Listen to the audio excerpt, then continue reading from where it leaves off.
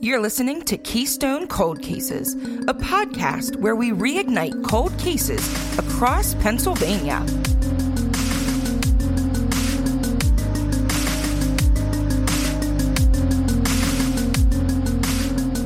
Hey, it's Chelsea. Hi, it's Shannon. Today's my spooky story, and I am doing Fort Mifflin, which is one of the oldest forts that was in commission in the country. The fort is located down by Philadelphia Airport. It's one of the only remaining Revolutionary War battlefields intact, and it was also utilized during the Civil War, World War I, and World War II. It's also considered one of the most terrifying places in Pennsylvania. So Fort Mifflin was originally called Fort Island Battery and also known as Mud Island Fort. And it was built in 1772 by the British to protect Philadelphia because they had a hold on Philadelphia at the time. So American soldiers were charged with holding off the British from getting provisions to those troops in Philadelphia, and were able to, take over that fort. Across the river was Fort Mercer, so the American troops had control of both forts. While Washington and his troops were moving into their winter quarters, which we know from Chelsea's story last week, it was in Valley Forge, Pennsylvania. So they were Fort Mifflin and Fort Mercer to delay any chance of British troops getting their supplies and their ammunition up to Philadelphia. In November of 1777, the British went on the offensive, determined to bring the troops the supplies, ammunition. So they started bombarding Fort Mifflin with cannon fire and hand grenades. So Fort Mifflin only had 10 cannons to return fire with, but they were just outmatched. The British ships had over 200 cannons on their ships, so they were just completely outmatched. It is estimated that during a 1-hour period, 1,000 cannonballs were fired at the fort. That's crazy to think of. I know, right?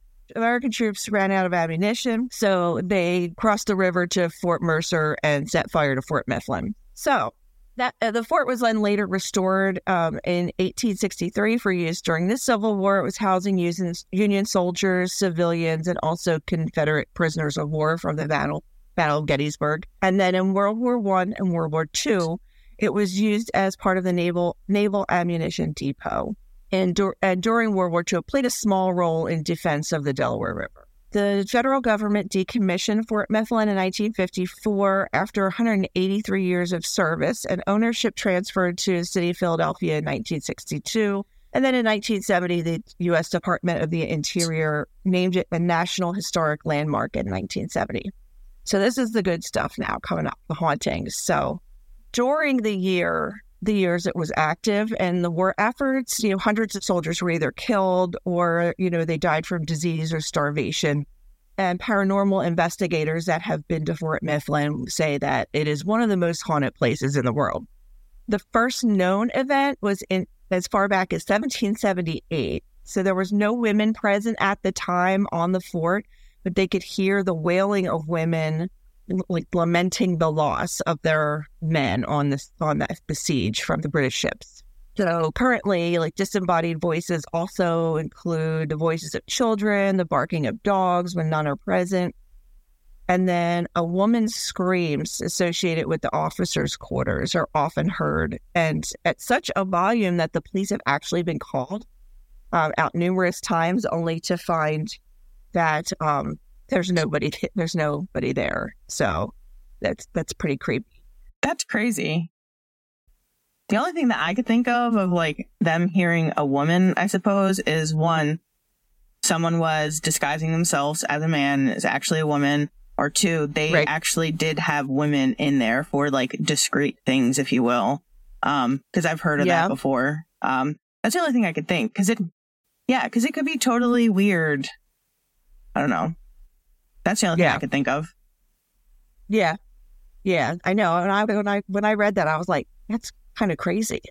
Yeah. Or I will be honest, watching people prank men and stuff like that. Sometimes they do scream like women. Yep. Yeah. You only have to look at Home Alone and the tarantula. Yeah. To know that they got it in them. Oh, yeah. So she's referred to as the Screaming Woman in a lot of the research I did, but they've often identified her as Elizabeth Pratt, who reportedly was somebody that was at the fort and hung herself in the officers' quarters. So that kind of makes sense that they're hearing the screams are heard mostly there. But there's nothing really too definitive about whether or not it is her. Visitors to Fort Mifflin have claimed to see soldiers cleaning their guns, and others have had smelled like breaking bread or wood fire. Others have claimed to have been touched, pushed, or pulled by phantom hands. Apparently, there's an affinity for blondes, which I wanted to go down there, and now I'm not sure. And there is a witness report of an old ghost ship docked by the fort, which I think's really, really cool. That's interesting. Creepy. I don't know if you ever heard of it. It's called Tall Ships. It happens in Philly. I'm not sure how close to this area. We went one year for Landon's birthday, and it was absolutely amazing. Yeah, that's incredible. What it reminds me of. Yeah, that's what I think of too. I saw them once down in Wilmington, many years ago. But yeah, they're really cool. And that's exactly what I think of with like tattered sails and stuff. I just get this image, and it's crazy how vivid I could, imagine what I think it would look like. Well, I did just read in the news I'm blanking on where, but they just found like a really old, like couple 100-year-old ship, and they're trying to I guess excavate it and restore it. Oh, awesome. Yeah, that would be cool. I love ships. Just think about how many ships we haven't found because it's like at the bottom of somewhere. I mean, I'm sure we'll find way more in the future. Yeah. Have you ever seen that show Drain the Oceans, where they take, they use like sonar to find out where things are, and then they digitally remove the ocean and you get the picture. Oh, that's cool. Obviously, a digital picture of whatever's down there. It's incredible. It's so cool. That's my plug for today. So other spirits that have been seen include the lamplighter, who is seen walking around with an oil-burning lamp. A psychic identified him as Joseph Atkins, but that's not been confirmed. A tour guide who is dressed in period clothing and has been mistaken for an actual tour guide when none have been present. The blacksmith named Jacob Sauer, who is supposed to close the doors in the smithy, but they don't have any evidence that anybody by that name lived at the fort. It's interesting how things are, I don't want to say dreamed up, but, like where this, I'd love to know where this name came from. Yeah. If there's nobody, by that name, but, maybe there's some historical record of a lamplighter from Philadelphia named Jacob. So it was kind of maybe it's probably him. The most well-known ghost of Fort Mifflin is known as the Faceless Man. The visitors have spotted him walking through the property in Civil War attire, particularly in Casement 5. It's believed that he is the ghost of William H. Howe, who was a private in Company A of the 116th Pennsylvania Volunteers. What happened with Howe was he and some others were suffering from bowel disease, which, we now know is dysentery, and left their companies to get treatment because their medical resources on the fort were, I think, set on fire or destroyed. So they had to go to Washington to get treatment. So after seeing a doctor, he just went home to recover. So he just, kind of deserted his station because he wasn't formally discharged. So then one night, his enrolling officer, as well as 3 other officers, showed up at like midnight to arrest him.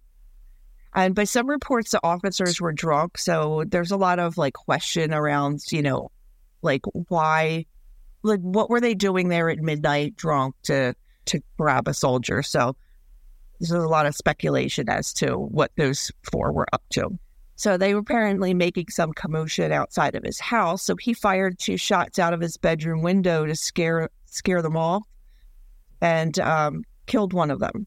He did escape, but was later found in Allentown, and then he was eventually found guilty and hanged. And he's called the Faceless Man because of the sack that they would put over their heads before they're hanging. So that is a crazy story. Yeah, and what's interesting though is he had like so much support from like his community and others. You know, it was more or less like he deserted. A lot of people were deserting. We have to make an example out of him, as that's what people are speculating about that whole situation, because, you know, I guess because of those officers' actions at the time, they were like, dude, he was just sick and wanted to go home, I guess. So, but yeah, you can actually visit Fort Mifflin. They have candlelight ghost tours. They have you can sleep with the ghosts, so you can spend the night there. Oh, that's so creepy. I know. I don't know if I'd be able to sleep, just because sometimes reading about ghost stories and stuff, or, you know, watching ghost hunters or whatever, I have to sleep with a light on because I just get all weirded out. But I definitely want to try the candlelight ghost tour, but I don't think that's going to happen this year. They also have open investigations with seasoned ghost hunters and private paranormal investigations. If you're, you know, into that kind of thing, you can do a 6-hour investigation, or you can do an overnight investigation. So anyone interested, I'm sure that's probably how they make a lot of money, by, you know, people who are into the paranormal. Because, like, I actually have never seen the area, and looking at these pictures, it's huge. So I'm sure they have to pay to maintain that. Yeah. So I'm pretty sure all our true crime people love to do those extra spooky activities, especially during spooky season. Yeah, for sure. So the website for Fort Mifflin is www.fortmifflin.us. So you can go in and read about the fort. You can go out and set up one of those ghost tours, or, you know, sleepovers if you want to do that too. That's all we have for this episode of the Keystone Cold Cases podcast. Please remember never to reach out to the family or friends of the victims, only to law enforcement, if you have any tips. This episode was researched and recorded by me, Shannon.